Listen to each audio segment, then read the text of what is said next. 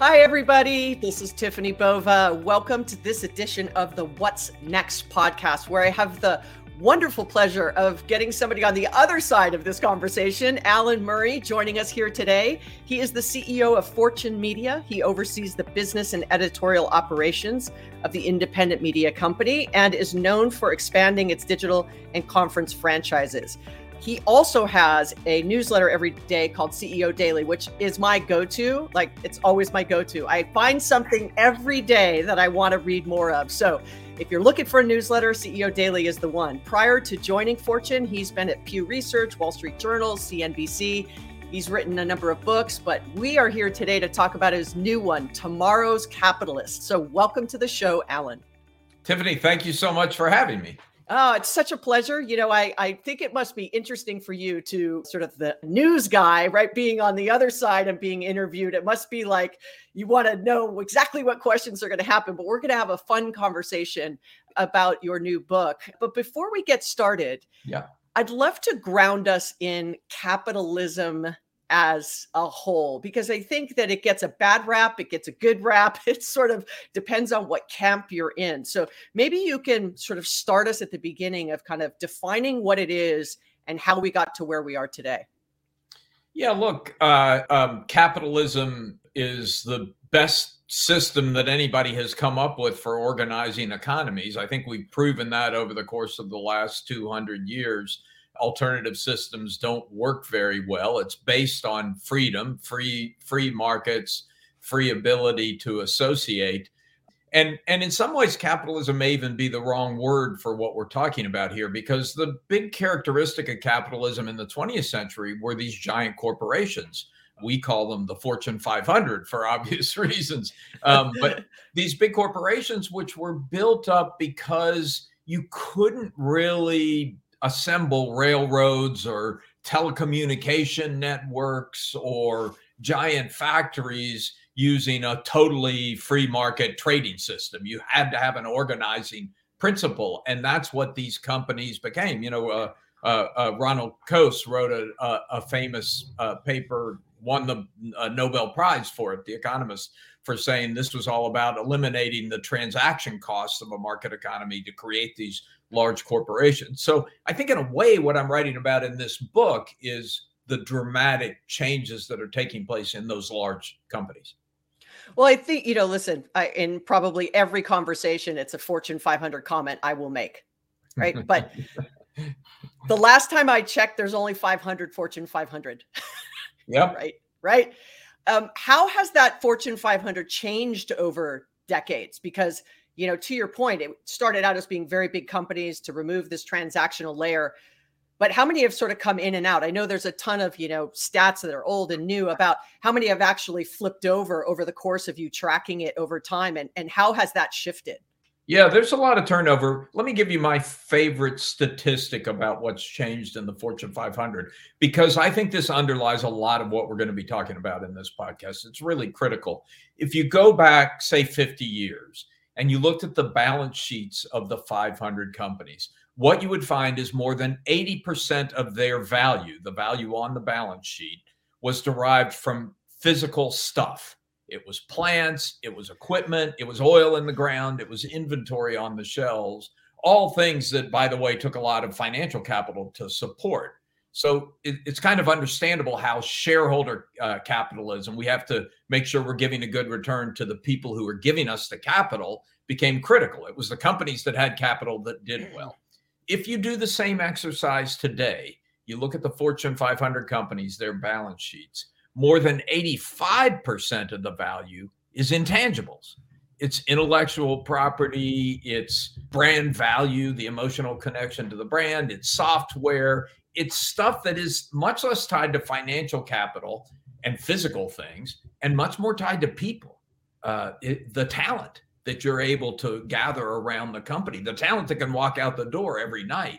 So I think an awful lot of what we're going to be talking about and what I write about in the book comes down to that fundamental change. We have big companies, but the big companies in the top 10 of the Fortune 500 today are tech companies, not oil companies. It's a very different dynamic.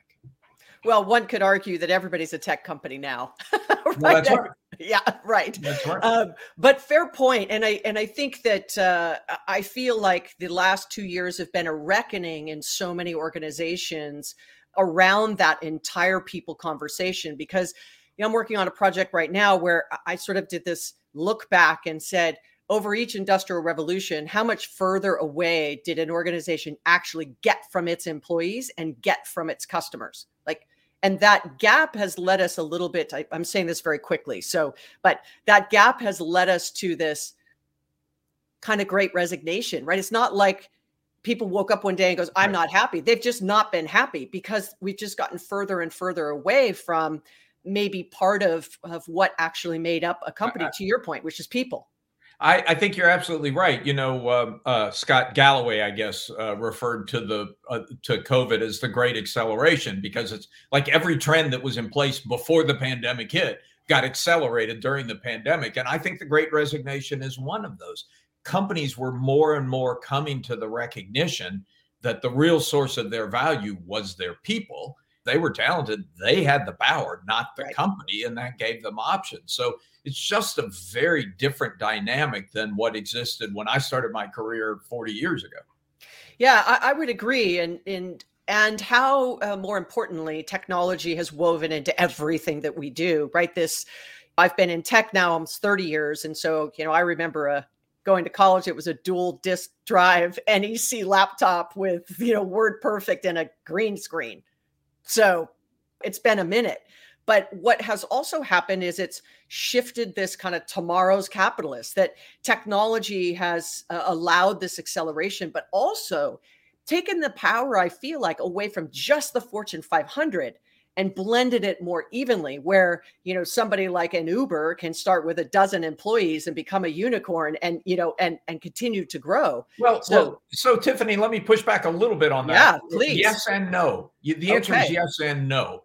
Yes, technology has made it much easier for companies to disrupt existing industries. And so if you ask any Fortune 500 company today who your most dangerous competitor is, it used to be pretty easy. I mean, JP Morgan would tell you Bank of America, or GM would tell you Ford. But today what they recognize is there could be a startup coming from someplace else. JP Morgan may be disrupted by Bitcoin. We've already seen GM and Ford disrupted by Tesla. So it's a very different dynamic. But here's the thing. And this is, I'll tell you, I've been at Fortune for 6 years. And when I was first invited to come as editor in chief, a good friend of mine said, "You don't want to do that." And I said, "Why?"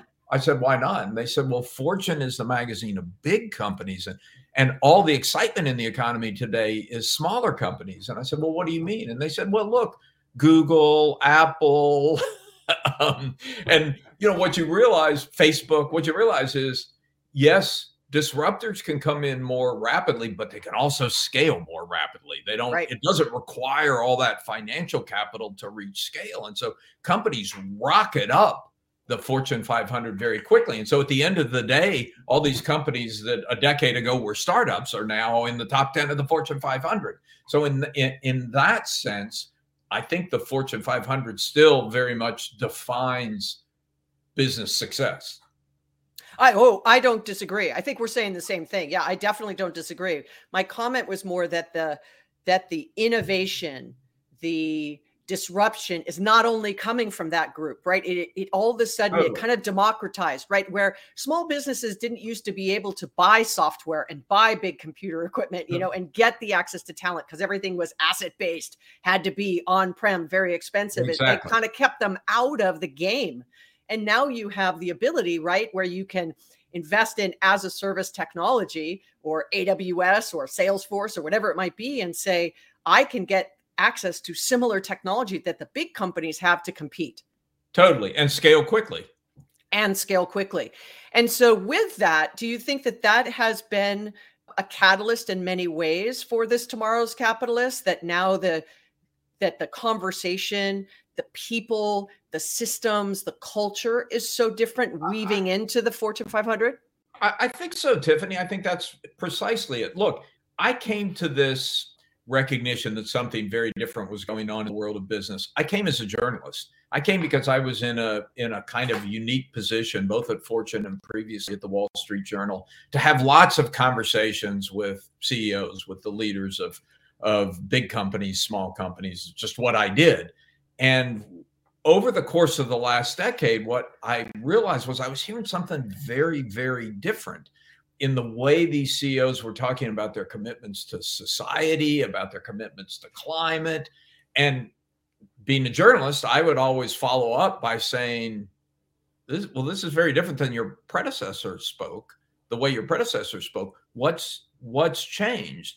And the number one answer consistently I would get is my employees. This is what my employees want from me. I'm getting pressure to do this for my employees. So I feel like the increasing importance of human capital has coincided with this rethinking of the purpose of the corporation, because business leaders have had to think about their employees in different ways.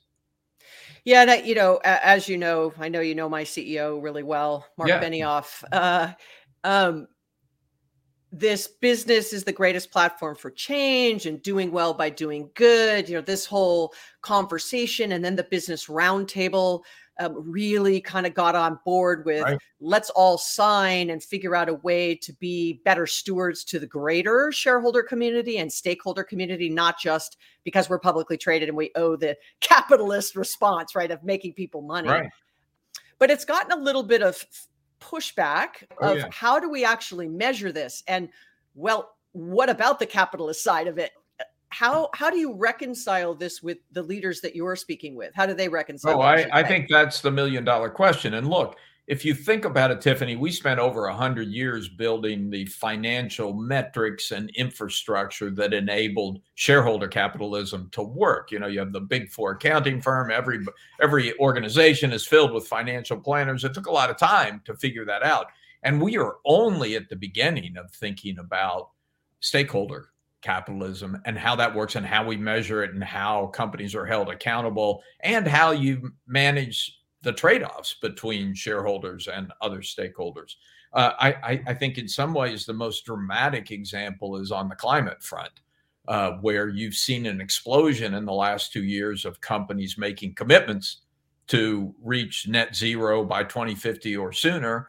And then the SEC came out a month ago and said, okay, great. But if you're going to do that, you've got to disclose it, and you got to disclose it in a consistent way so investors can understand what the hell you're doing and see if it's real or if it's just a bunch of talk. And so all of a sudden we find ourselves barreling into a world where you're going to have a degree of climate metrics and accountability that no one even imagined 10 years ago. So I think the question you asked is a good one. I don't think we know the answer yet. It's going to be very difficult to manage the trade-offs. But I guess the point of this book and my point in general is what became clear to me over the course of speaking, reporting, writing on this isn't a fad. It's not a handful of CEOs trying to be woke or politically correct or kowtow to Elizabeth Warren or something like that. It is a fundamental change in the way business operates, and we're not going back.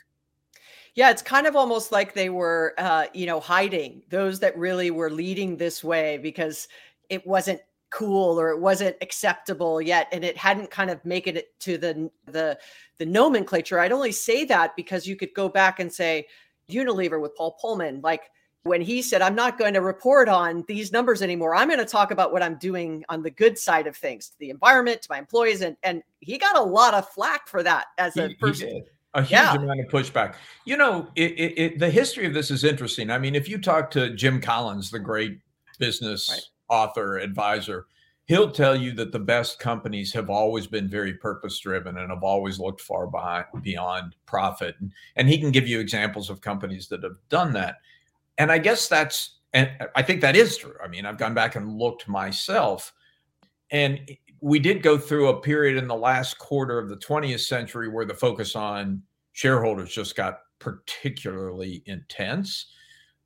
But I also think the difference between what Jim Collins is talking about and what you have today is it's not a choice today. It's like table stakes. You Right. can't operate in the economy unless you take a much broader view of your impact on society and look beyond your shareholders.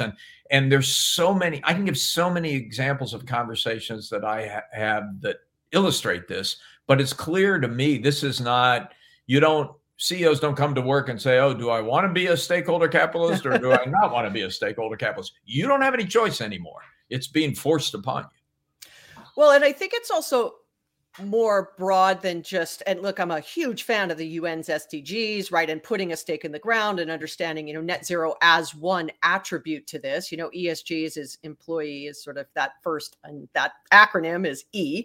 But we've gone down a path where, historically, we need more diversity on boards. We need more women on boards. And, we're going to try to make this a requirement, right? Where you have to have some, and it kind of was like, yes, kind of fizzled out, around the world. It sort of picked up. Have we really made progress? If you look at the CEOs in the Fortune 500, I think we're down to, or up to whatever number. It's not large. I don't know what the latest is. We're getting close to 10%, which is still way too small. Right. I think it's like is it in the high 30s now? I think something like that, or in the 30s. Anyway, that kind of mandated shift, right? Like, this is what we want to see. And look at how long it's taken and how hard it's been to turn that corner. Yet I feel like, I don't know how much we're turning the corner, because the conversation has gotten so hyped right now. As you said, right, it's really sort of pushed forward. But will we find ourselves 2 to 3 years from now facing this similar thing where, even with all the push for diversity on boards, even with all the push for women in CEO slots and people of color, it's not just women. Ultimately, to your point, right, we're almost at 10%, which is great considering it started at 2%. So we are making progress. It feels awfully slow. Yeah. And look, that may be. I mean, another way to look at that, I think things are changing pretty quickly. If you look at the diversity front, for instance, a lot has happened in the last couple of years of companies not just making commitments, but saying, we're going to make our commitments public. You can hold us accountable. We're creating new programs. We're redoing all our job postings to make sure we don't require 4-year degrees. We're doing new partnerships with the HBCUs. I mean, there's a lot of very real stuff going on. I think the question is it enough, and is it fast enough to make the kind of progress that people want to see? And I agree, that's an open question. This isn't a silver bullet, but it is a real change. Things are different. Yeah, and it's always fascinating to me that when I have this conversation with people, either face to face or over the Zoom, or I find it fascinating when some people will push back on these conversations as being kind of woke. That's such an overused term, but like, it's a bad thing that we want to do better for the planet, for people of color, for women, for underserved communities, for our community. You know what I'm saying? Like, is that a bad thing? I'm confused as to why. It's interesting. You get I confront the critics. That's the nature of a journalist, right? Anybody who says I'm wrong, I said, well, tell me why. Let's talk about it. Let's debate it. And you get criticism from the left and the right. From the right, it is, oh, this is a bunch of woke CEOs and they're trying to kowtow to the Democrats in power, and they say it is a bad thing. And if you take the next step and say, well, why is it a bad thing? They will say, and you can see this in the pages of The Economist or the editors of the Wall Street Journal. They'll say, well, because it has CEOs taking their eye off the ball.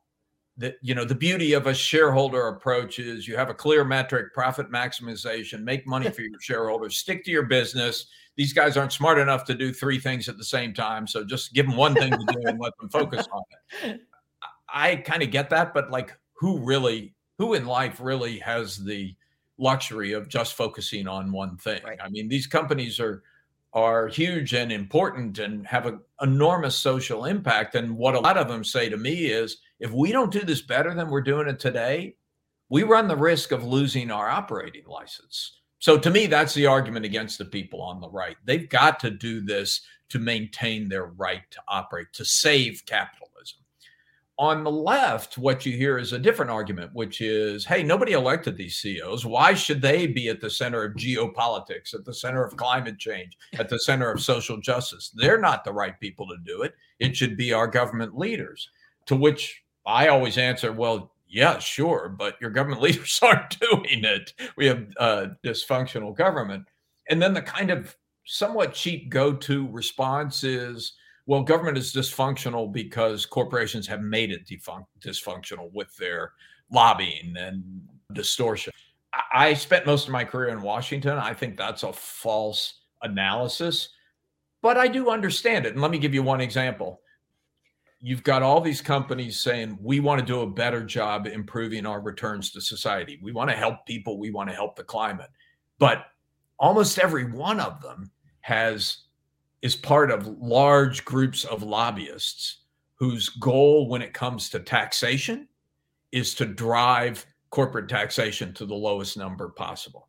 Now, if you really care about your returns to society, don't you have to rethink how you're thinking about taxation? Not just how do we get the legal requirements as low as we possibly can, but taxation may be the most important way we contribute to society. What is our obligation to pay a reasonable share of taxation? So that's just one example that shows this whole notion of stakeholder capitalism is nascent.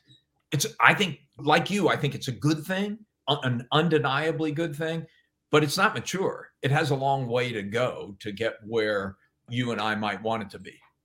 Well, I'll say this. It's fantastic to hear the conversation as often as I do now versus how as often as I heard it 5 years ago or 10 years ago or 15 years ago. I mean, right. So, and I see it in real time, like you. I talk to a lot of small businesses and large businesses around the globe. And even when we were talking ahead of time and I was saying my go-to newsletter is CEO Daily and, I read Fortune, but in the spirit of sustainability, I went digital, right? So making as a consumer conscious decisions of brands I choose to do business with, how I choose to actually consume what I consume and how I can possibly be a better steward. And I think that it goes back to what we were talking about at the beginning of this, Alan, is the employees are saying to their leaders, I want to work somewhere where I am proud that we are doing these things. Yeah. And Tiffany, what that does in turn is this is no longer, 10 years ago, if you were talking about diversity or you were talking about climate, everybody would say, yeah, that's the right thing to do because we want to be good companies and this is the good thing to do. But what's different now is the business case is so clear. I can't tell you the number of conversations I have with leaders who say, I'm doing this because I have to do it. I can't afford, in the middle of a war for talent to say, I'm only going to source my talent from one half of the population. Right. I can't afford in a world that's increasingly heading, on fire to say, I'm going to ignore that and just focus on, or in a world where Tesla is taken, if I'm an automobile company and Tesla is coming up and has a larger market cap than all the auto companies combined, I can't say, I'm going to ignore the climate and just keep making my combustion engine cars. So I think the big thing that's changed is that this has become a business imperative. Everybody understands that because of the nature of the economy, because of the power that talent has, you have to run your company this way to be successful. Yeah, I feel like it's a bottom-up movement, not a top-down directive, right? Right. To your point. Yeah, it's more of a must-do thing than just a feel-good thing. Yeah, because Tesla wouldn't have done as well if consumers didn't say, yes, I actually want to drive an electric car, right? I mean, because if could built it, but if people weren't making their own personal conscious decision that I want to do something for whatever reason, they may say because they think it's cool or, it could be because of the climate. It could be for whatever reason. Yeah, Tiffany, I've had so many conversations like this in the last couple of years. We had Soren Skoo, who's the CEO of Moller-Maersk, the big shipping company, at an event we did a few months ago. And he was talking about a big investment that they are making with a Danish power company to build wind farms in the North Sea. And those wind farms will be used to create clean hydrogen fuel that he can use in his ships. And it's a very expensive undertaking. So I said to him, why are you doing this? That's a lot of money. Why are you committing all this money to this kind of risky out there project? And he said, I'm doing it because I have to do it. He said, every day I get calls from my customers who say, hey, I just made this net zero commitment to get all the carbon emissions out of my supply chain. And you're part of my supply chain. How are you going to do this? You got to do this for me. So it's really starting to get pushed down in the economy. And I hear more and more of that kind of, or another example was the CEO of Freeport-McMoRan, the mining company, who is not I promise you, is not a woke individual. And, yet, and he said, oh, we've been doing ESG statements for years, but now we're serious about them. I didn't push on why he wasn't serious about them before, but I said, why are you serious about them? He said, because our customers are demanding it. We have to do it. So this has really become not a fad, not woke CEOs. It's become a business imperative. Yeah. And I think more and more of this transparency from the top, transparency on earnings, transparency on supply chains, and then clearly communicating. I mean, I think that, as you mentioned a few minutes ago, that, gosh, CEOs should just focus on what they're good at. They can't do 3 things at a time. Well, now they have to listen to the street, listen to their employees, follow what the SEC is saying, get all these metrics in place. Like, it's not 3 things. It's a lot of things. It's a lot of things. And what's so interesting here's another, you go back to the Fortune 500 and what's changed in the last, say, 50 years. Fortune 500 companies, big corporate were big corporate hierarchies where you had all these people out in the field and they would sell, make, whatever, pass information up to the top. It would climb up the hierarchy, and then the folks would sit in the C-suite and come up with a strategy, and then they would tell everybody what to do, and the orders would come back down. Anybody who runs a company like that today is going to be out of business in a very few years. You can't wait for that information to travel up the corporate hierarchy. And so CEOs find themselves in a position where their job is much less about telling people what to do, which maybe it used to be, and much more about inspiring them, creating the North Star, creating the moral guardrails, attracting great talent, retaining great talent. And so all that kind of communication and signaling and stuff that you're talking about is now the job. That's the core of the job. You've got to attract great people. You've got to get them working together. You've got to put them on a path in a clear direction with an understanding of how they're supposed to work and what your values are in order to be successful.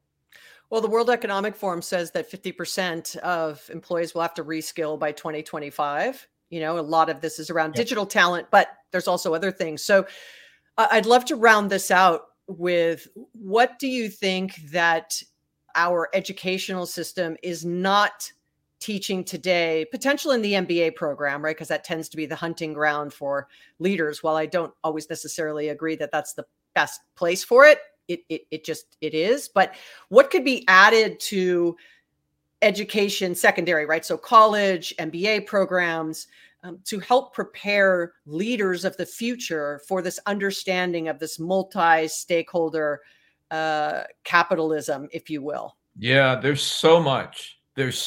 I mean, empathy is important. Lifelong learning is important.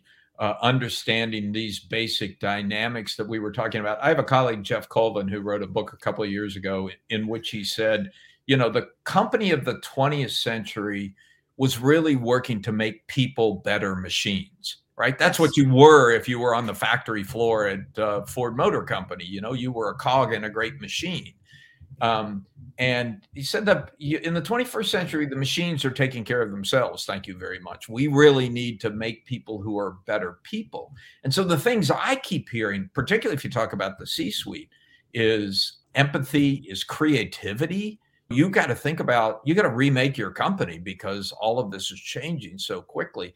Six Sigma efficiency procedures are not going to do the trick. You really have to have the creativity and the diversity of views and the understanding of your employees and your customers to rethink everything you're doing. And so I think all of that has to become a much bigger part of the curriculum.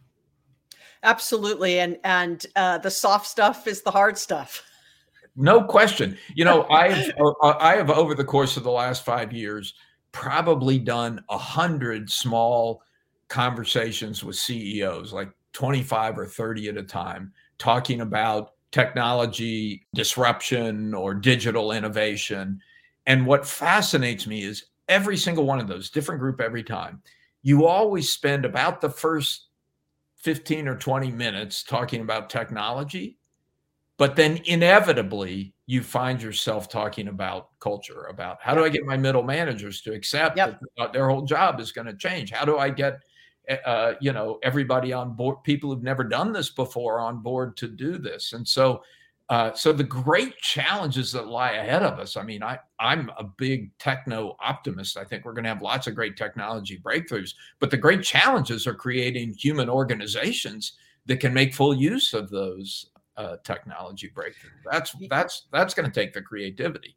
Yeah, well, I participated in one of those roundtables, and I made a statement that said the fastest way to get customers to love your brand is to get employees to love their job. And you used it in your newsletter. It was sort of a great little bucket list check for me. So thank you for doing that. Happy to. Always looking for great wisdom. But this has been an amazing conversation. For all of you listeners out there, please go pick up your copy of Tomorrow's Capitalist by Alan Murray. It's going to be a great read on getting a handle of where we're going in the future. If you're a leader, a startup leader, if you aspire to get on that Fortune 500 list, this is the book for you. So Alan, thank you so much for joining us today on the What's Next Live podcast. How about telling people how they can keep in touch with you and where they can pick up a copy of the book and what you're up to next? Well, you can pick up a copy of the book anywhere. It's available. To keep in touch with me, the best thing to do is to subscribe to my daily newsletter. It doesn't cost you anything. It's called the CEO Daily. You can subscribe to free. And I'll tell you, for those who do, I respond to all the email I get in response to the CEO Daily newsletter. So you can find out what I'm thinking. And if you disagree with me, you can shoot a note back. And I can validate the fact that he actually answers his email. Hence, he's on the show. So thank you, Mr. Alan Murray, for joining us here today. Go make a difference with this great new book. Look forward to continuing to read Fortune as well as CEO Daily. So thanks for joining us today on the What's Next podcast. Thanks, Tiffany. It was my honor.